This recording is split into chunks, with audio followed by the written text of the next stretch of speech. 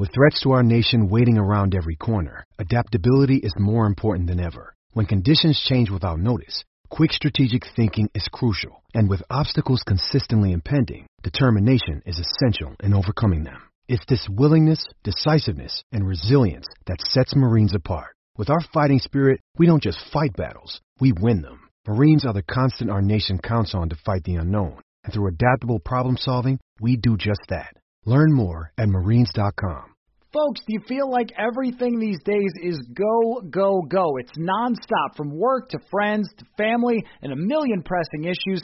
Sometimes you just need to take a play off and hit the reset button. That's when you reach for a Coors Light. It's made to chill. Hey, it's that time of year in Minnesota again to get out on the lake, go to the cabin, sit back, watch the baseball. Coors Light is the perfect refreshment to chill during these summer months. There's only one beer out there that's made to chill. The mountains on the bottles and cans turn blue when your beer is cold, and that way you know it's time to chill. Hit that reset button with some mountain cold refreshment. Coors Light is cold lagered, cold filtered, and cold packaged. It's literally made to chill. It's crisp and refreshing as the Colorado Rockies. Coors Light is the one you should choose when you need to unwind, when you want to hit the reset button. Reach for the beer that is made to chill. Get Coors Light in the new look delivered straight to your door with Drizzly or Instacart. Coors Brewing Company, Golden, Colorado, and as always, celebrate.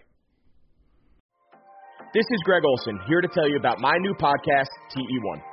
On the show, I had a chance to talk to my fellow tight ends who have revolutionized the position from an extra lineman to a dual-threat superstar. And just like my guests have changed the game, this year, NFLSundayTicket.tv is revolutionizing your NFL viewing experience. Stream all the live, out-of-market NFL games every Sunday on your favorite devices and never miss a moment from your favorite players. Visit NFLSundayTicket.tv and use the promo code GREG88 at checkout and get 15% off your subscription. That's NFLSundayTicket.tv and the promo code GREG88. Subscribe to TE1 and get NFLSundayTicket.tv, an unmatched dual threat.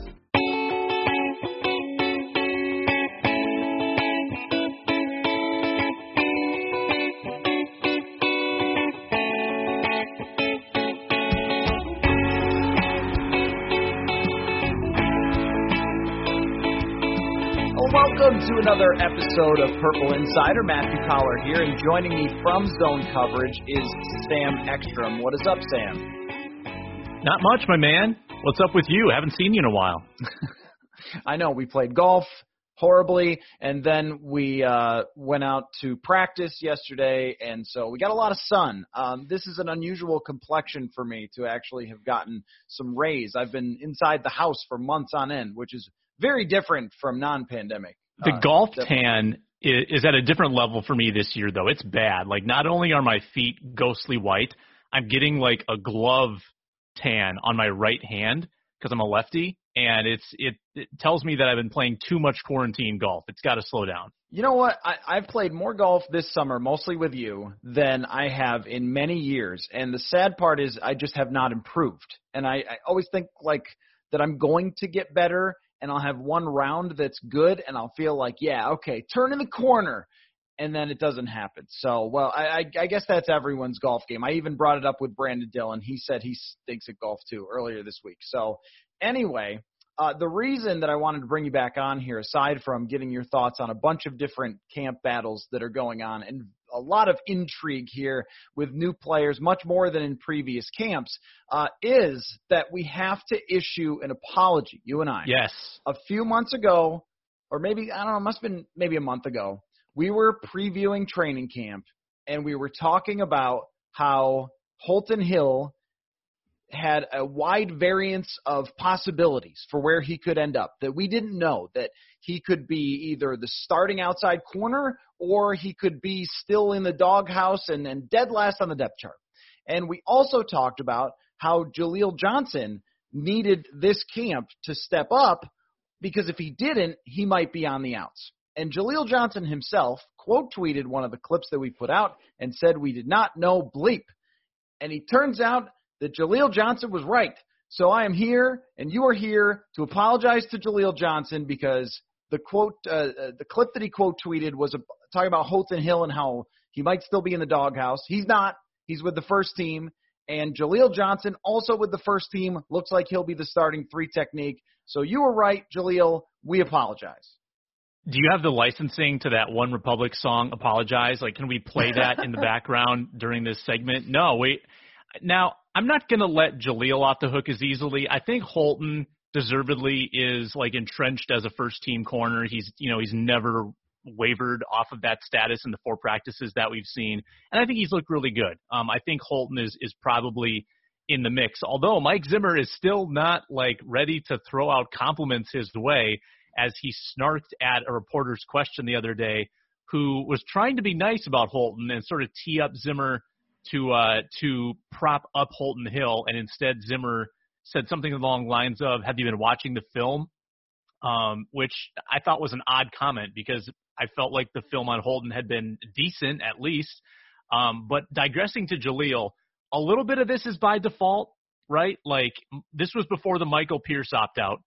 So Michael Pierce was still, like, I don't think Jaleel was going to be a starter at that point. And so far in camp, he is actually a starter next to Shamar Stephen. And we didn't know that Jalen Holmes was going to kind of get out of the way and be an end. So that took another body out of the mix. And we didn't know that James Lynch was going to be invisible. Like, there were a lot of, I think, players blocking his way potentially that are no longer in the way. So, I mean, and not to diminish Jaleel, I think he's certainly has the most experience of, like, a lot of those kind of fringe candidates. And so far he's looked good at camp. He's got that nose and 3-tech flexibility and versatility. And I don't know if it's a permanent move. They could still rotate someone else in, but for now, Jaleel Johnson, you are correct, sir. Well, and, he actually makes a decent point when he tweeted it a month ago. Now, the way that he tweeted it was a little on the aggressive side for Minnesota, but we actually didn't know, Bleep, because there were no mini camps, there were no OTAs, and last Friday when we got on the field to see them, that was the first time since we had seen any football since they walked off the field in San Francisco. We really didn't know how these things were going to play out, and that's why we were discussing it and asking, is Holton Hill still dead last on the depth chart and can't even get in the game when Xavier Rhodes is the worst corner in the NFL, which was the case last year, or do they all of a sudden have a change of heart and decide, no, we want to see whether that upside is actually there with Holton Hill. So let's talk a little bit more about him. He has taken almost all of the first team reps. I know that Cameron Dantzler has become the darling already because he's had a nice pass deflection and he's had an interception. And of course, the team puts out those clips to say, hey, look, this young player, this rookie is exciting. But Dantzler's only taken a handful of first-team reps. It's mostly been Holton Hill, and Jeff Gladney's been working in, and, of course, Mike Hughes is also on the first team as well. But it seems like Hill is going to get every opportunity here. And what I can't figure out, because things are so much different, Sam, is whether we would see a change as camp went on, because in previous years when there's a battle, oftentimes you do see a change. Like, well, this guy has shown that he can't do it over weeks or a preseason game, so now we're going to try somebody else. I'm thinking of the 2017 offensive line. It looks like it's set. No, we're going to tweak it and change it around.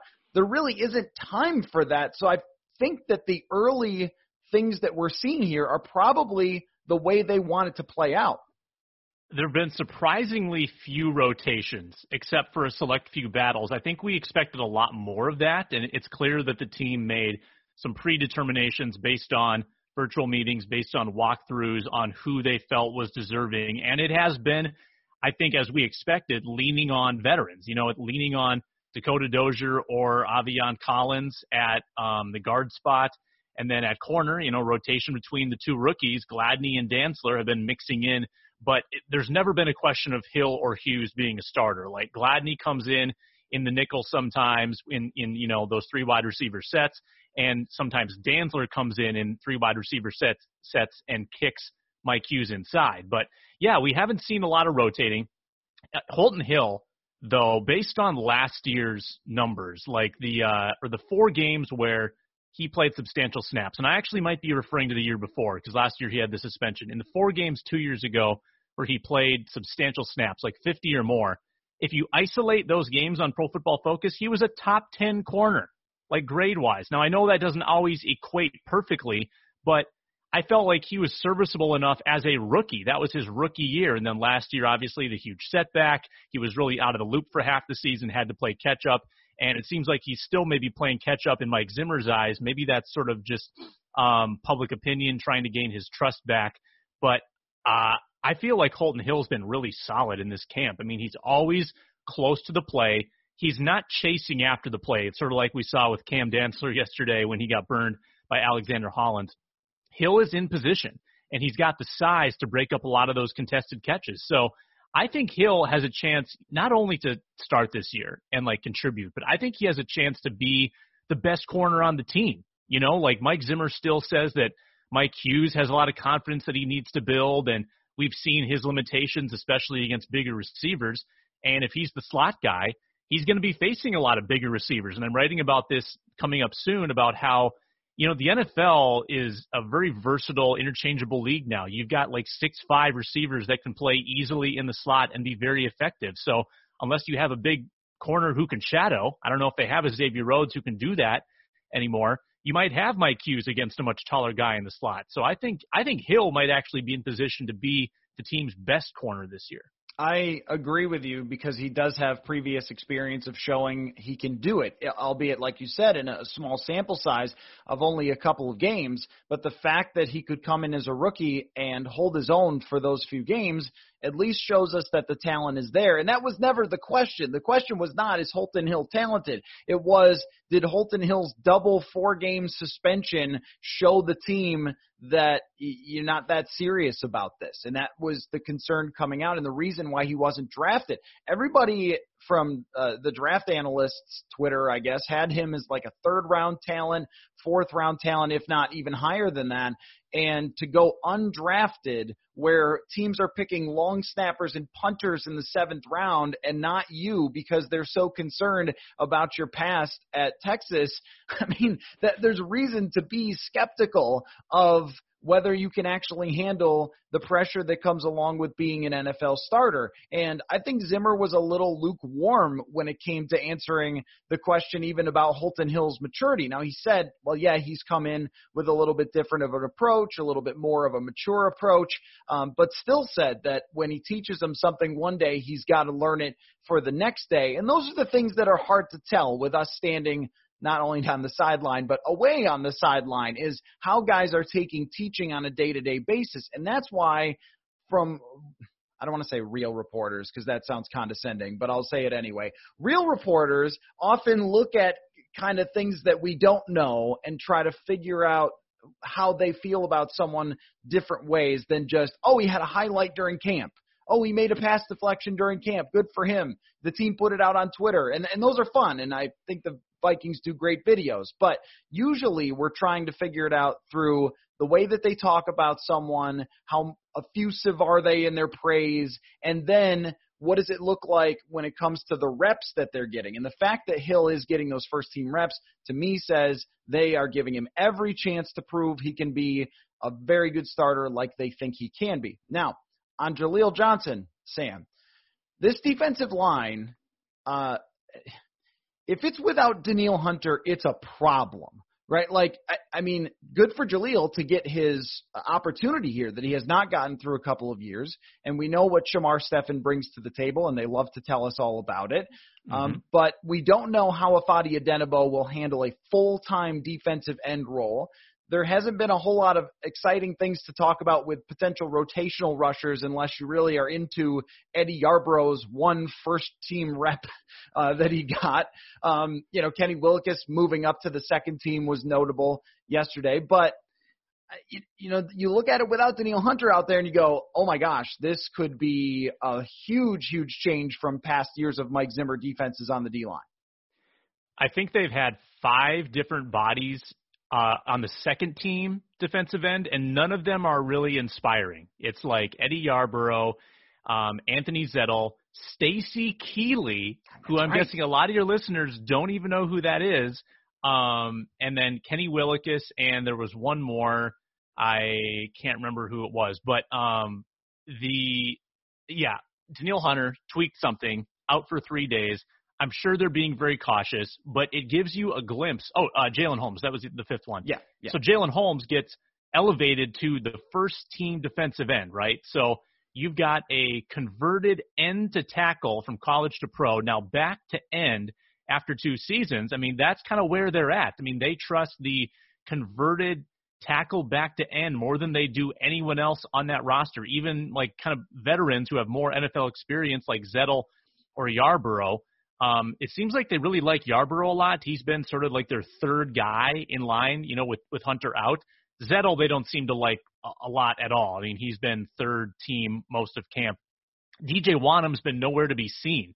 I think a lot of rookies have been sort of invisible this camp, and that's probably because of their lack of experience. So you're seeing the picture coming together, and it's not a very fuzzy picture for Vikings fans.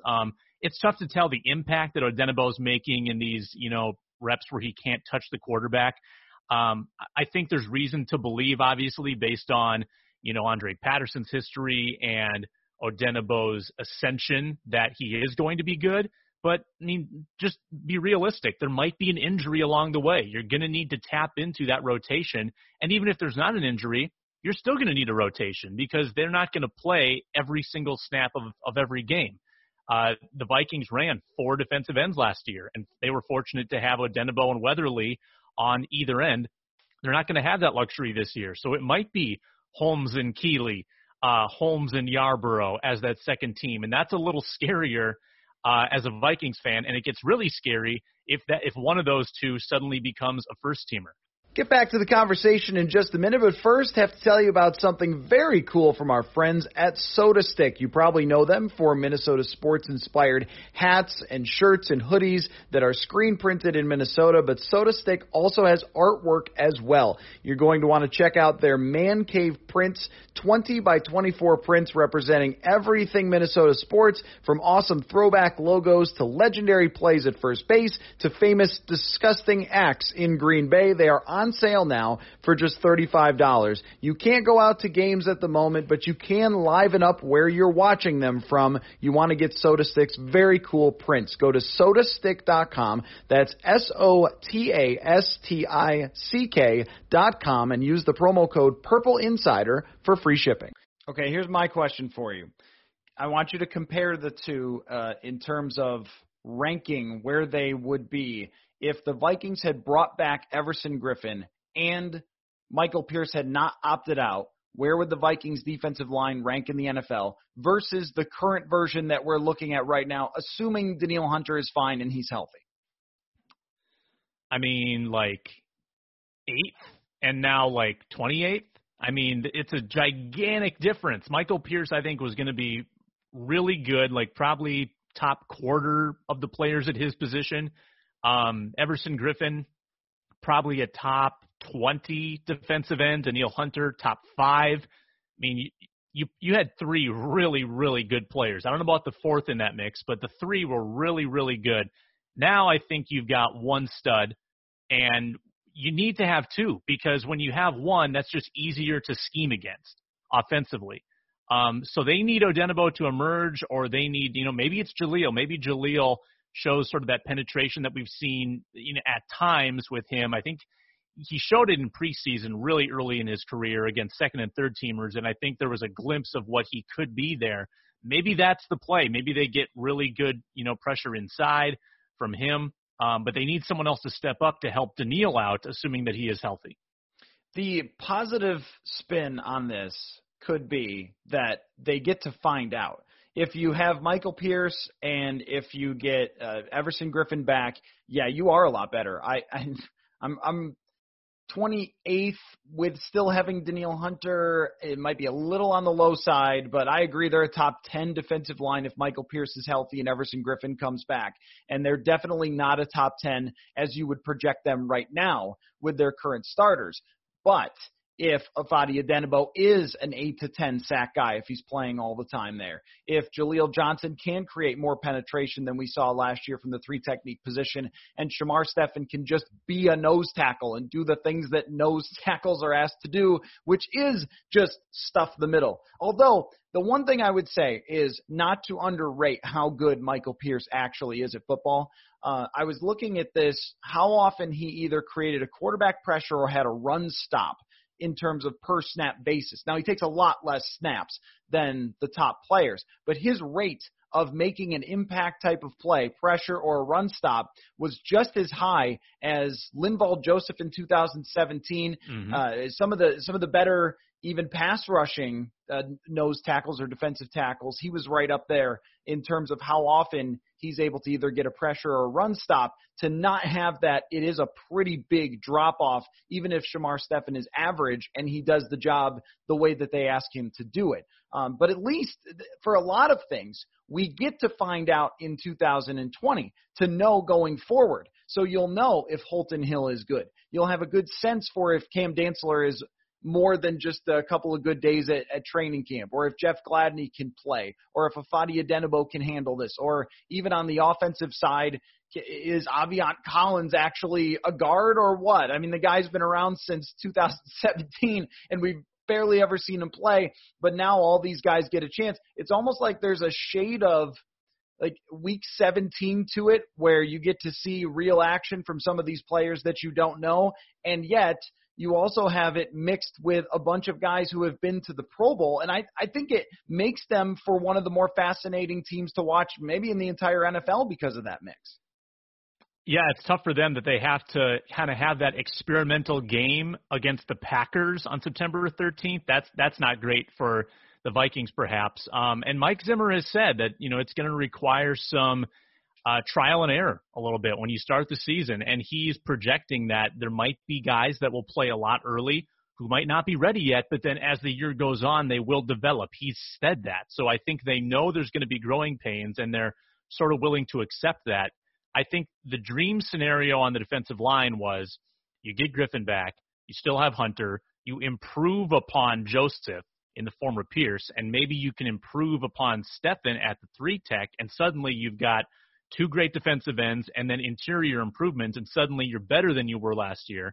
And instead, I think they're probably declining from Joseph, they're declining from Griffin, and they're probably staying static. I mean, I guess if Stephen at the nose, maybe Stephen's a more effective nose, and then maybe Johnson or whoever is a more effective 3-tech than Stephen would have been, sort of a circular improvement there. But, yeah, it's harder to be optimistic, but it's going to be intriguing. I mean, it's going to be a blast just to see how this all unfolds and what the Vikings are going to do with these players, just because we fell into these rhythms, Matthew. Like, we fell into these rhythms of early in the game. Okay, who's Xavier Rhodes shadowing? Okay, check that off the list. Like, which wide receiver is the third one in the pecking order? Okay, check that off the list. Is Pat Elflein letting somebody by? Okay, check that off the list. Like, we had all these routines we got into, and now throw it all out the window. Like, Mike Zimmer's going to have this totally unique game plan on defense to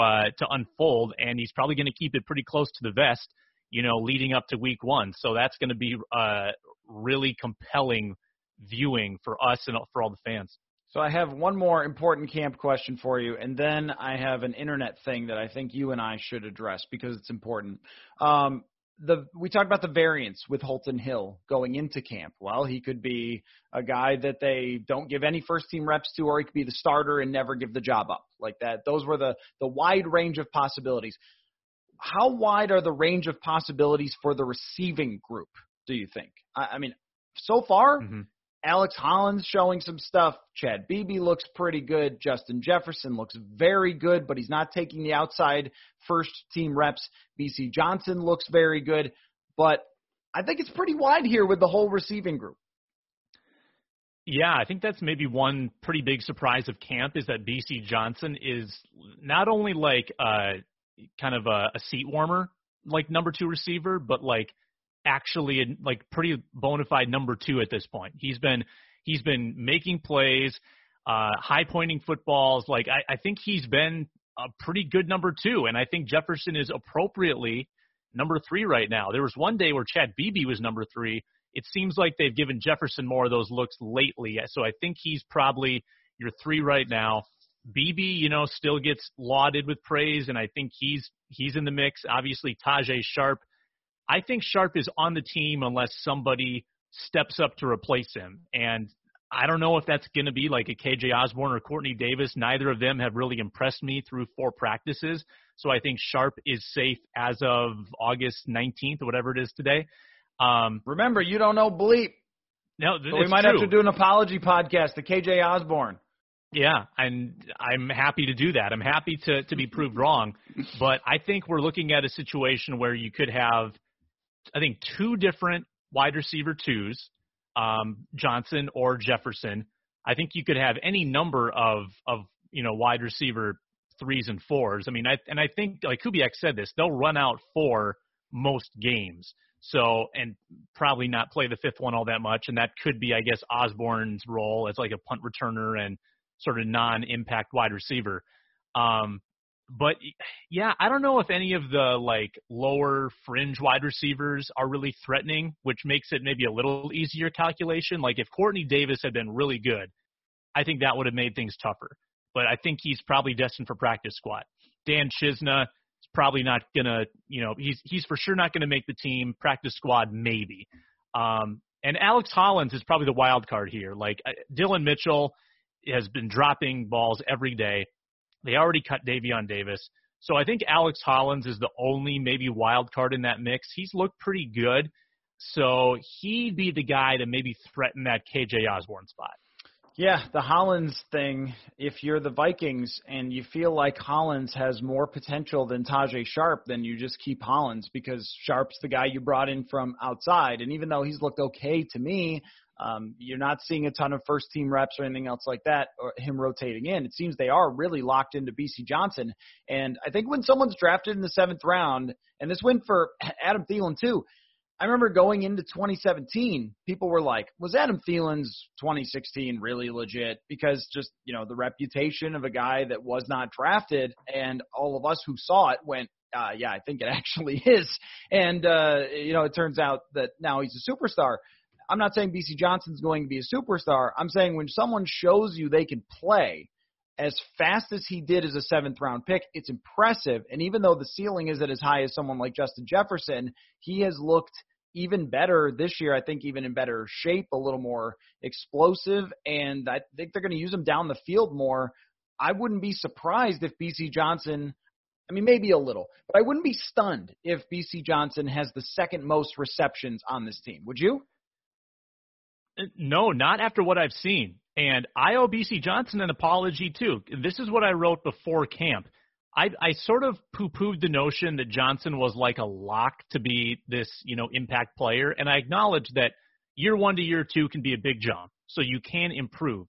But last year he was like bottom 15 in yards per route run. He was like 1 yard per route run. He was not a downfield threat really at all. And his average separation at the catch point was 2.5 yards, and he was getting, like, incredible cushion. Like, no one was playing press on him, and he wasn't getting a ton of separation. And I just felt like those were signs that maybe it wasn't going to be sustainable. But I think he's improved a lot, and I think he, from what we've seen, might be a downfield threat this year. And most importantly, he knows what he's doing. Like, he's really, really smart. That's what earned him the look last year. And that's more than you can say for a lot of young receivers sometimes. If you're lined up properly, this coaching staff values attention to detail. And that's why Cordero Patterson was on the outs. That's why Laquan Treadwell, among other things, was on the outs. They want guys that are, smart and are not going to be a liability in, like, the precision of their routes. And Johnson fits the bill there. And maybe there is going to be a big leap for him from year 1 to year 2. I don't think it's unrealistic, especially if, let's say, that they kind of hold off on Jefferson for the first quarter of the season like they did with Diggs. I mean, Johnson could be the number 2 guy. It's not outlandish. And speaking of that, one thing that Gary Kubiak said that sort of stuck in my mind about Jefferson was how much he loved talking about routes and wanting to be a route technician. Like, you would not have heard that about Cordero Patterson and Laquan Treadwell. Even when the hype train is going for first-round picks, these coaches sometimes they can't help themselves. Like, you remember even early days of Laquan Treadwell, Zimmer saying he couldn't get route depths right. Like, you will usually get a hint if there's something wrong. Haven't gotten that with Justin Jefferson. Now, the important internet thing. Ooh. People keep tweeting things like, hey, how many yards would you gain if you played 3 plays in the NFL and they gave you the ball 3 times in a row? And then what you see is all these responses of people saying, well, I think I'd get like 2 or 3 yards, or I could push forward or jump over the pile. You would die. That's what would happen. If you go out on an NFL field as a regular dude, you'd be in the hospital after 1 play. That's all you would ever get unless you immediately went into the fetal position. That is the end of that conversation. It needs to stop happening. There are lots of fun ways to talk about this. Could you catch a punt? We've debated this on the sideline at training camp, and I asked Amir Abdullah about it. He said not if the punter's really trying, but if he just punts it straight up and down, you could catch it.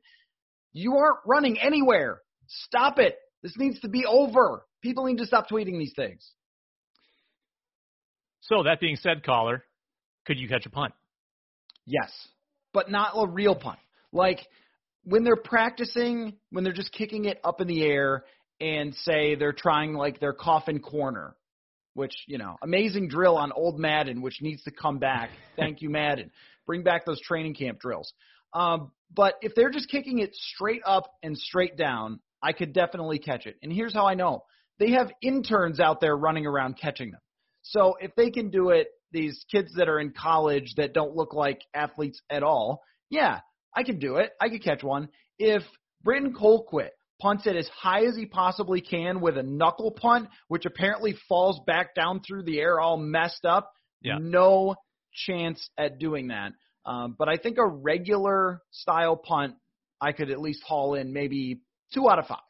Yeah, I mean, I've seen NFL rookies come in and get embarrassed trying to catch punts. So I do believe that.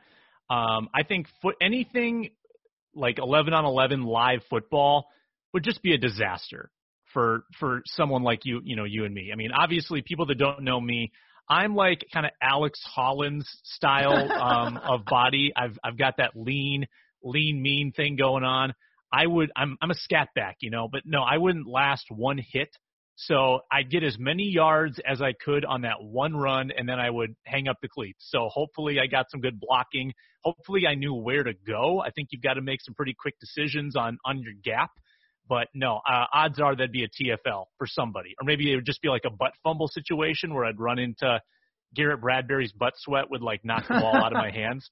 If you even get to him. I mean, you're 5, 6, 7 yards back off the line of scrimmage, meaning you have to go that far before they hit you, and that's pretty unlikely right there unless you get unbelievable blocking. But then as soon as you're hit, that is one thing that I don't think until you've stood next to them or you've been on the sideline for training camp that you can truly comprehend. And I would say this for all pro sports.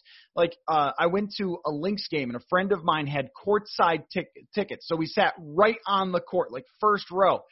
And Sylvia Fowles, oh my God, is the biggest person ever. Like, oh yeah, man, those WNBA players are not great. I could score on them. Nope. No, you couldn't. You'd have 0 points, 17 turnovers. They would destroy you.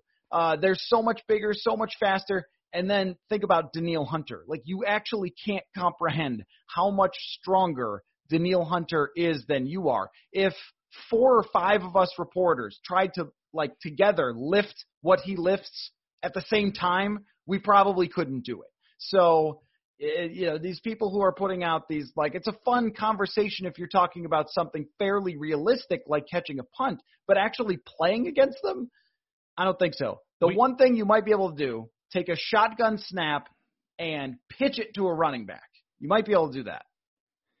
So of the big 4 major sports, I think football is probably the hardest for like the average person to even attempt to play, just because it's hard to like practice football in your driveway, like realistic football. Of the others, caller, which one do you think you could succeed even in the slightest bit at? Well, I think that the one I would put it this way. The one that you might be able to fool people for a very short period of time would be hockey on the power play. Like if you skated out there on a power play where Nicholas Backstrom and John Carlson are just controlling the puck, passing it back and forth, and you're standing in the Ovechkin spot. Like maybe someone might think that you were an NHL player for a second. But as soon as they passed you the puck and you completely whiffed on it because it was way too fast for you to be able to handle, then everyone would realize. But even then, pucks get, they go through guys and bounce around, so you might just be like, oh, I missed it. My bad. That would be the one. I don't think that you ever get a shot off, but maybe the puck bounces off of you and you could skate around a little and have people think that you were an NHL player. That's the best I can do, though. I mean, Major League Baseball, you could stand in the outfield for an inning. I bet you could catch a fly ball. Like now, if it's a line drive, you have no shot. It's going to hurt you. Or it's going to fly right over you or land in front of you and then skip by you because it's too fast. But a regular run-of-the-mill pop fly, maybe where you come in on it a little, you might be able to fool people into thinking that you're an outfielder for an inning. Yeah, I can barely skate, so hockey's out of the equation for me. Baseball was mine, like as a sort of the path you were going down, a defensive replacement. I don't want to hit. I just want to be the defensive replacement, and I think there's a couple positions where you can blend in a little bit. Like outfield, I think the fly balls are one thing, but what if you have to make a throw from the warning track and hit a cutoff man or get a ball to the plate? I can't do that probably. No. So I think the only position where I could maybe blend in and not make too many errors for 1 or 2 innings would be like second base, where I don't have to throw too far across the diamond. I'm not getting like hot smashes like you do at first or third base. I might be able to do a little bit of a Luis Arraez impression for just a couple innings and maybe even help turn a double play. We'll see. I think I could have done better than the second baseman last night in the 9th inning who threw it over Marwin Gonzalez's head. That's a good one because you're right. If they hit a line drive down into the corner and you have to chase it as the outfielder, you have to throw from the corner to the cutoff man, it is dribbling to the cutoff man at best. And that's if he even gives you some – like we don't realize how far of a throw that actually is from the outfield wall to the cutoff man. But if you had played baseball at even like a decent level, you might, and you still practice throwing, you might be able to make that look okay, or a slow dribbler to second look okay if it's a fat guy running. I mean, that's about the best you can do in terms of all the pro sports. People said with basketball, I could get one shot up. Not if the defense knows it's you out there and they're trying to stop you. Like not if they're like, oh, they put a regular guy out there, I'm going to shut him down. Then you get 0 points and I don't even think you get to dribble. Like you get it and you're like, okay. And then as soon as you bounce it, they just take it and run the other way and dunk. Like we actually can't comprehend until you've been there and you've met them how huge basketball and NFL players actually are. So I like the conversation. I think it can be fun. But if you're doing it in terms of, would you be able to guard Julio Jones for one play? Like, no, not for 1/10 of a second. So anyway.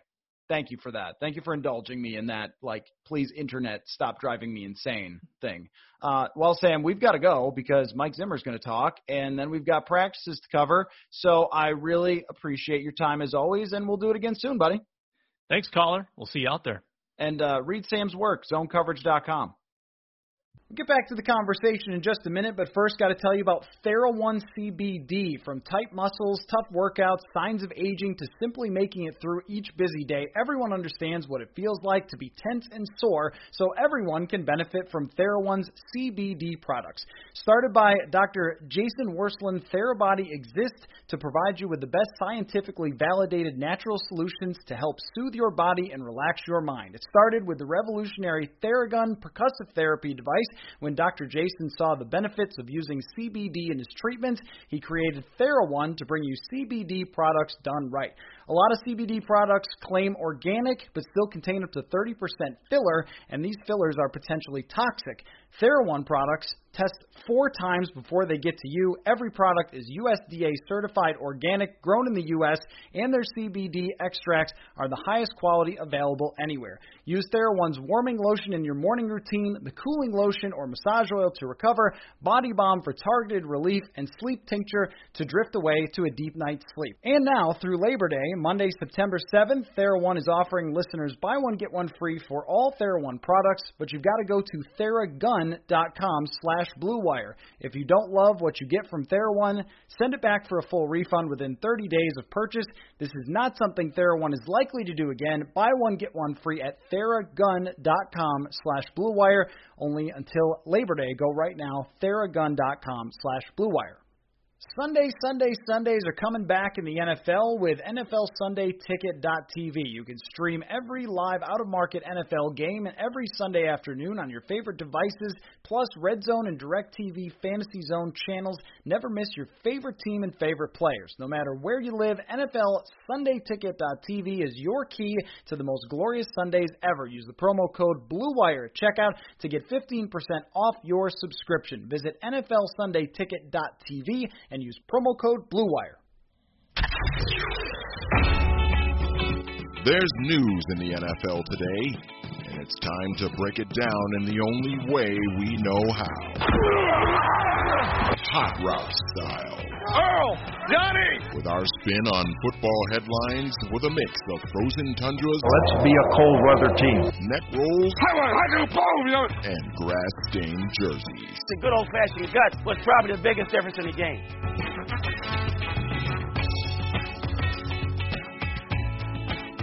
All right, before we wrap up for the day, we welcome back in, as always, Intern Paul, who has written some wonderful hot routes. What is up, Intern Paul?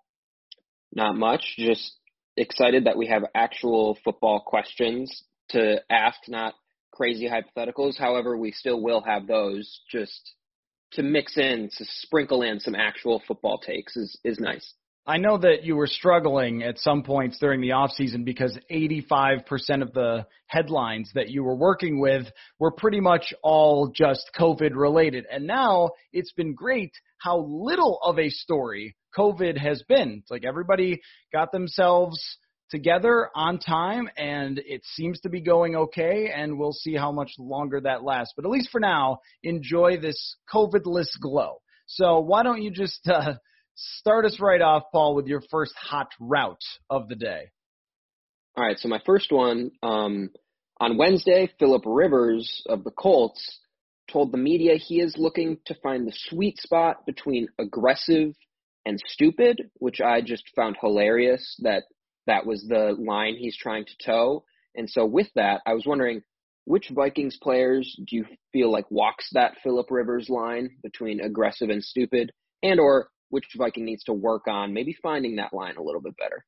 Well, I mean, the first one that comes to mind is just Kirk Cousins, that he could be a little bit more aggressive at times. I think that that's a pretty common criticism of him. Now, the data doesn't really back this up as far as him throwing into coverage, but it does when it comes to like his rate of big-time throws. That's a statistic that Pro Football Focus has, and it just doesn't show up as much as some other quarterbacks that take more shots into double coverage and things like that. And I think the biggest frustration for Vikings fans with his lack of aggressiveness is when they're down by a touchdown or 2 touchdowns and you see that check down to C.J. Ham. And it's like every loss has the famed check down to C.J. Ham when he's not being aggressive enough. There was Week 16 against the Packers, the first drive, they get a turnover.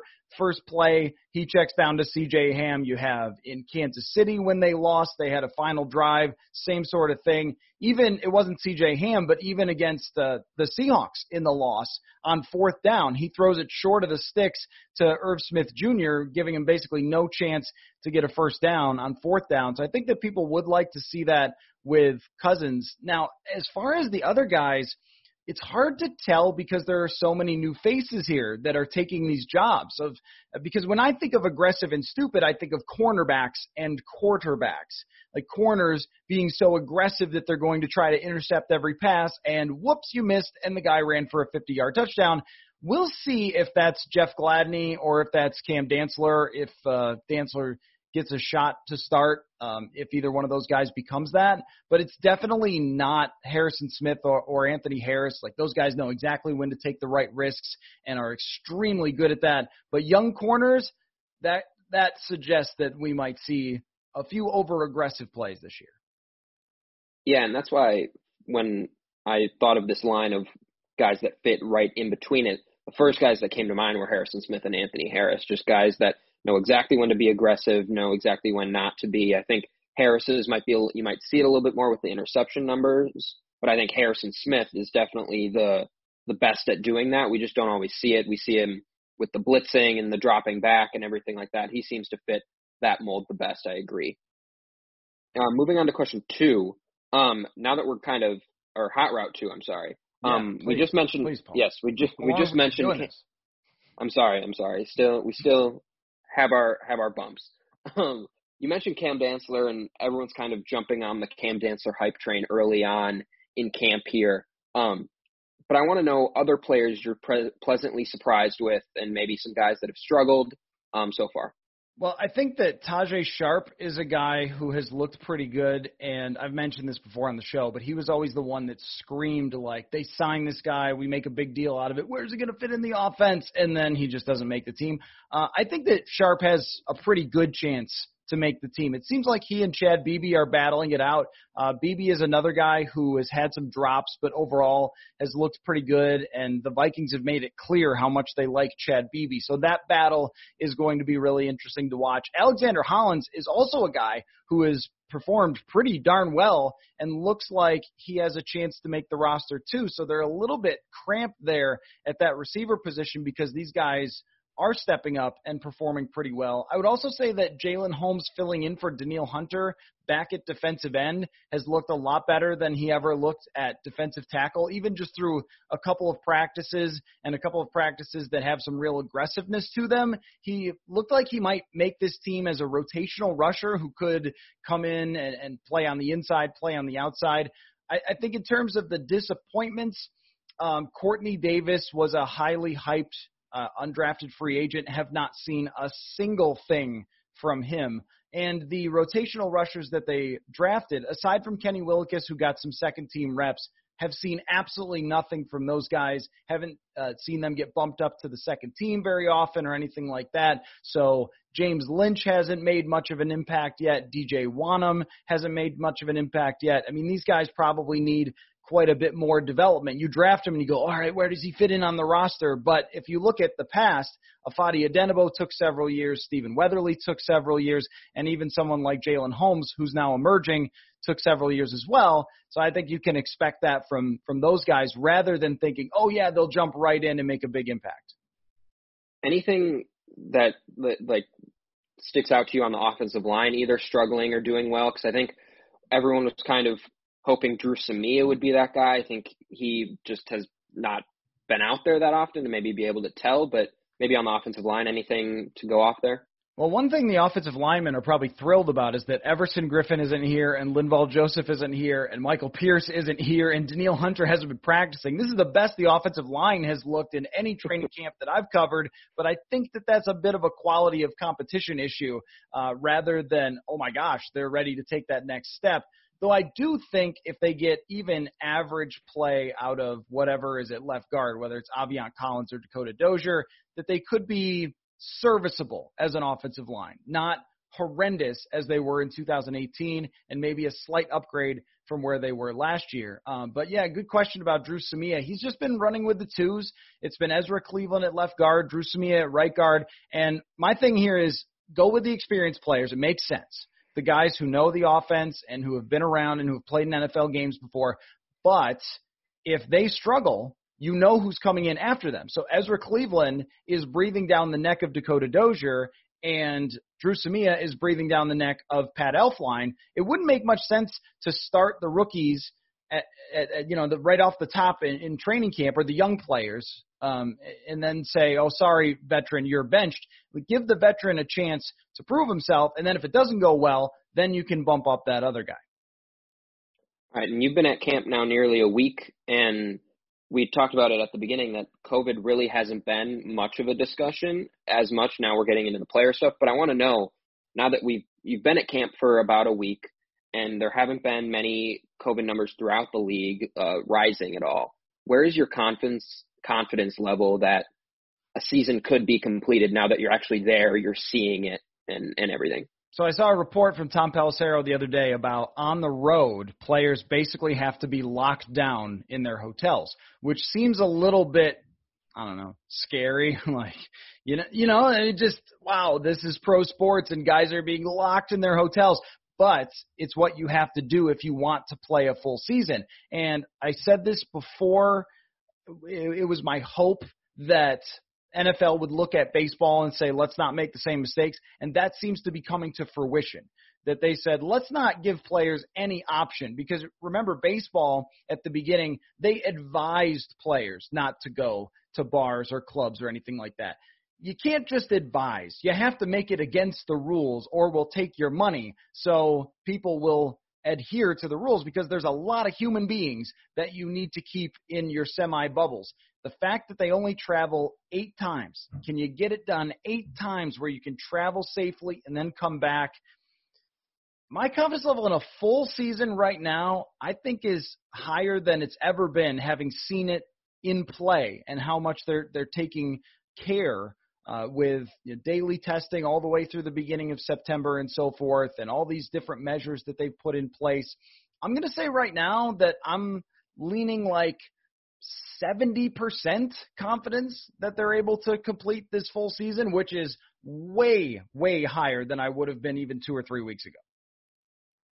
Yeah, I agree. Just not seeing the news come out. Obviously, we know it's still there, and we know at some point players are probably going to get it, and we're going to have to deal with scenarios that maybe the MLB had to deal with, maybe on a smaller level, hopefully.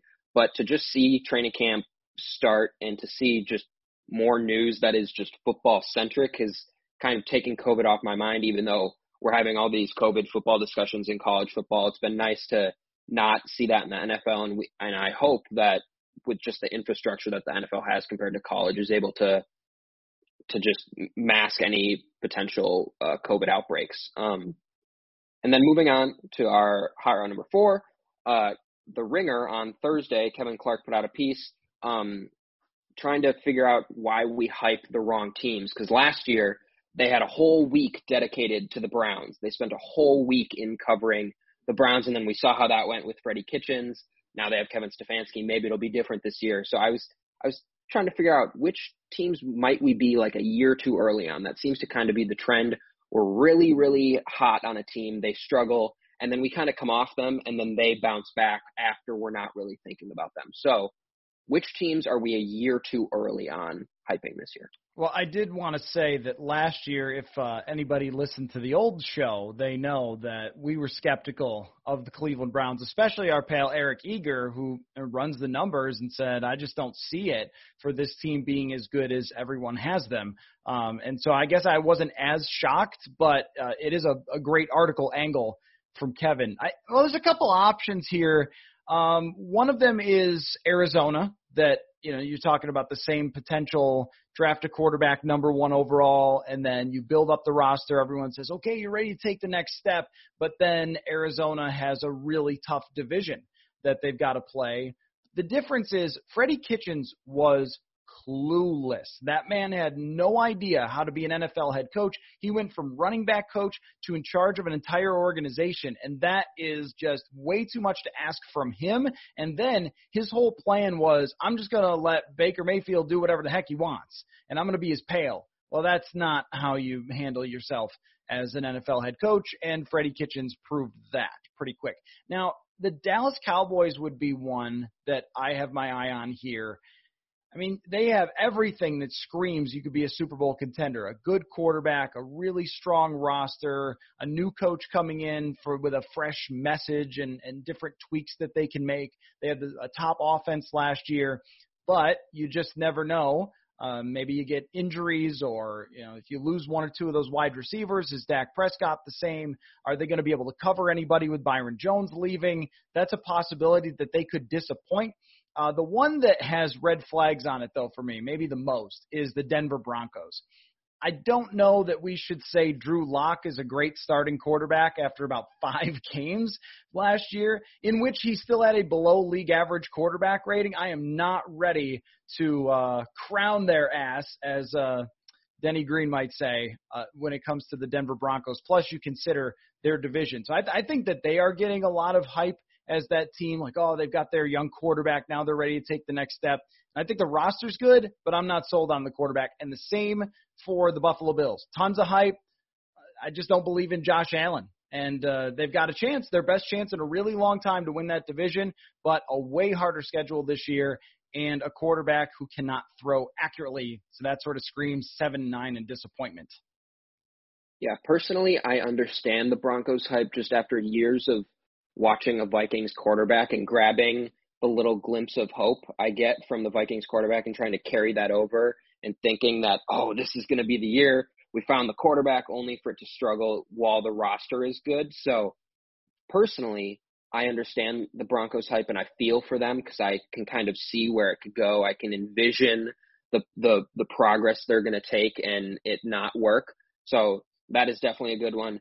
I had Arizona as my number one team as well, just to kind of fit that number one quarterback mold, as you said. And they just have a really hard division. You never know. But I don't think Cliff Kingsbury is like Freddie Kitchens. I think maybe last year we thought Cliff Kingsbury was going to be a Freddie Kitchens. We didn't know how he'd do with the limited, not having any NFL experience at all. I think they're going to be better, but they would be one of those teams that have a lot of talent that maybe just will fall short of expectations. I'll add one more from that division, and that is Seattle. They make the big trade for Jamal Adams, but you look at that roster, it's not what it used to be. I think Wilson has more weapons than he's had in the last couple of years, that they've added a couple of people there. But that defense, I'm not really sold on. I'm definitely not sold on their run-first mentality when you have an elite quarterback. And, again, the division, if Arizona does take that step, who's falling off? We know that the Rams, or at least we have a good sense for the Rams, are not going to be 13-3. But Seattle has got that chance to be the team that got so much hype because of a trade and then completely disappoint. Yeah, one thing on Seattle is I was kind of in that neighborhood with you, and then yesterday I read the Mike Sando quarterback schedule thing that you tweeted out. The Vikings are number one, by the way, not great, but Seattle is near the bottom. Yeah. So they're not facing many great quarterbacks at all. So I was looking at that and I was saying, well, they're not the great defense they used to be, but if they have Russell Wilson, they're not facing a great quarterback schedule. That's one of those things where I could see Pete Carroll, just the defense where they can kind of implement that consistency that they've had. And so you're not going through as many changes as many teams are during this time when we don't know how things are going. So I'm a little bit more bullish on Seattle just because of that continuity, because of that QB schedule that they're not facing. Yeah. So yeah, I'm just a little bit higher on them. A couple others that I wanted to mention, you on this podcast and a lot of people are starting to kind of pump up the Lions just kind of optimistically. There's not a lot of hype to them, but there's like some cautious optimism just based on how Stafford did last year in his limited time. And I think that's warranted. And I wouldn't say this is a team that's getting hyped, but I think you just always have to say, well, there's Matt Patricia. So they could be a team that's a year too early only because next year they probably don't have Matt Patricia and maybe they have a coach coming in and then we'll start hyping them up and maybe next year could be their time because Matt Stafford will still be young enough to do really well. Kenny Golladay will still be in the prime of his career. They'll have Jeff Okudah going into his second year. They'll have some of that just continuity going. Hopefully maybe a new coach can kind of take them somewhere else. So that was a name. And then so Detroit, real quick on Detroit, they are the team that the smart people are saying could surprise. So it's like, what is hype? I mean, I think Detroit on the national stage is completely under the radar, and people like Eric Eager or Mike Clay, who was on the show the other day, they're saying, they've got all the earmarks of a team that takes a big step here. So it's kind of like the analytical hype usually does come to fruition. That was the 49ers last year, so we'll see on that one. Yeah, I think if they had fired Matt Patricia and they had a new hotshot coach, maybe they are a team that is getting hyped, but it's Matt Patricia that's keeping them down, and that's why I would be a little bit questioning them. And then the two final ones don't fit the Browns mold at all from last year, but it's almost like they can't really be a year too early. Like next year might be too late for them almost, like with the Colts with Phillip Rivers. the roster could be great next year again, but it just there's a lot of hype for the Colts, but if Phillip Rivers isn't what they need him to be, the hype just might not work and it might fizzle out and they might not even have it next year. And then along those same lines, the Bucks, we don't know how long Tom Brady has. Yeah. But they have a proven coach. They have those proven talents. So it's not the Browns mold, but if we're a year too early on them, next year might not be a great year for them. It's a great point about the Bucks that I just sort of cruised over. Like, the Bucks are obviously this year's Browns, of the team that makes the huge offseason acquisition, just like it was OBJ for Cleveland, and then Brady comes in. I've just decided in my brain that it's going to work because it's Tom Brady and it's Tampa Bay, and I think I'm like, okay, they're going to win like 11 or 12 games and just move on. But that is the team that, if they ended up going 6-10, would be a massive, massive bust in terms of the offseason hype. All right, your last hot route. Yep.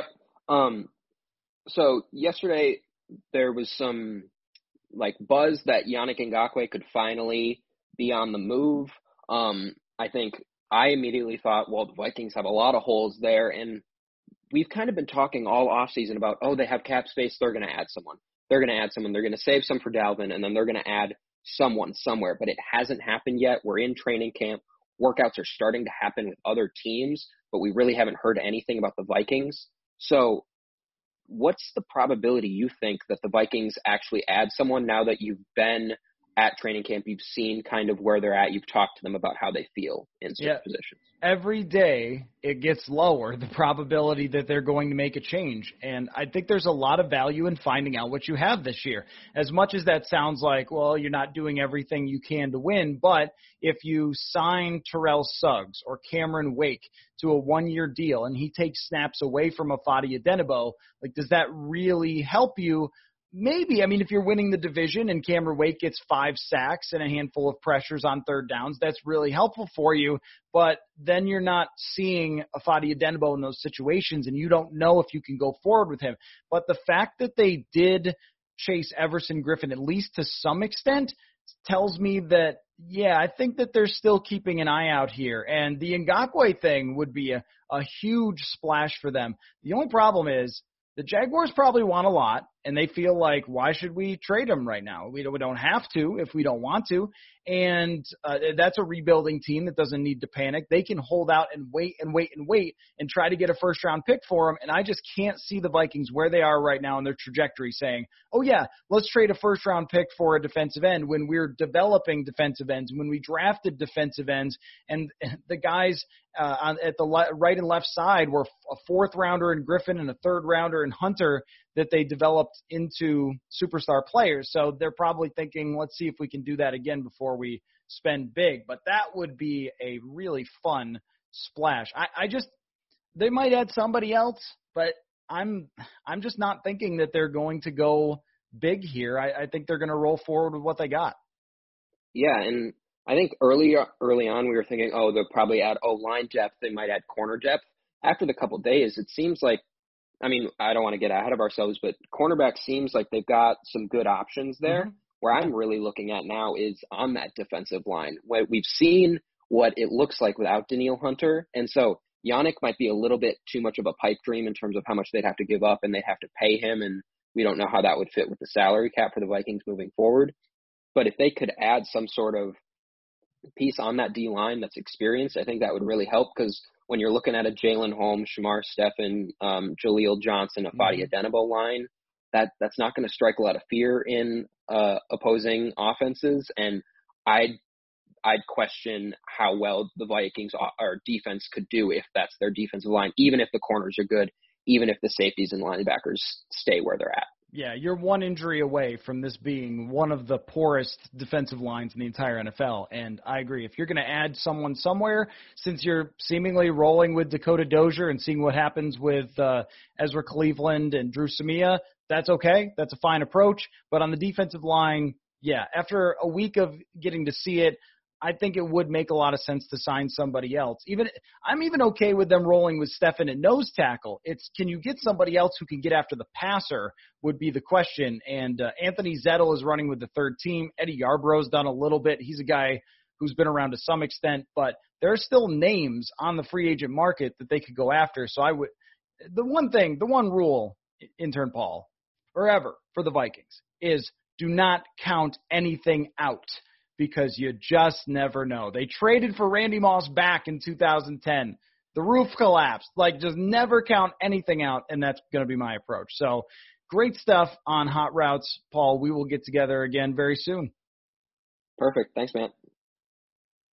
Sports are coming back. So are your chances to bet on your favorite teams and events. Major League Baseball finally kicking off, and there's no better place to start wagering than our exclusive partners, Bet Online. Check out all the odds, features, and props to bet on, all available at 24/7. So with the return of sports, Bet Online sat down with former players Eddie George, Harold Reynolds, and 7-time champion Robert Horry. See what they had to say and what it's like playing without fans in a series they're calling Fandemic.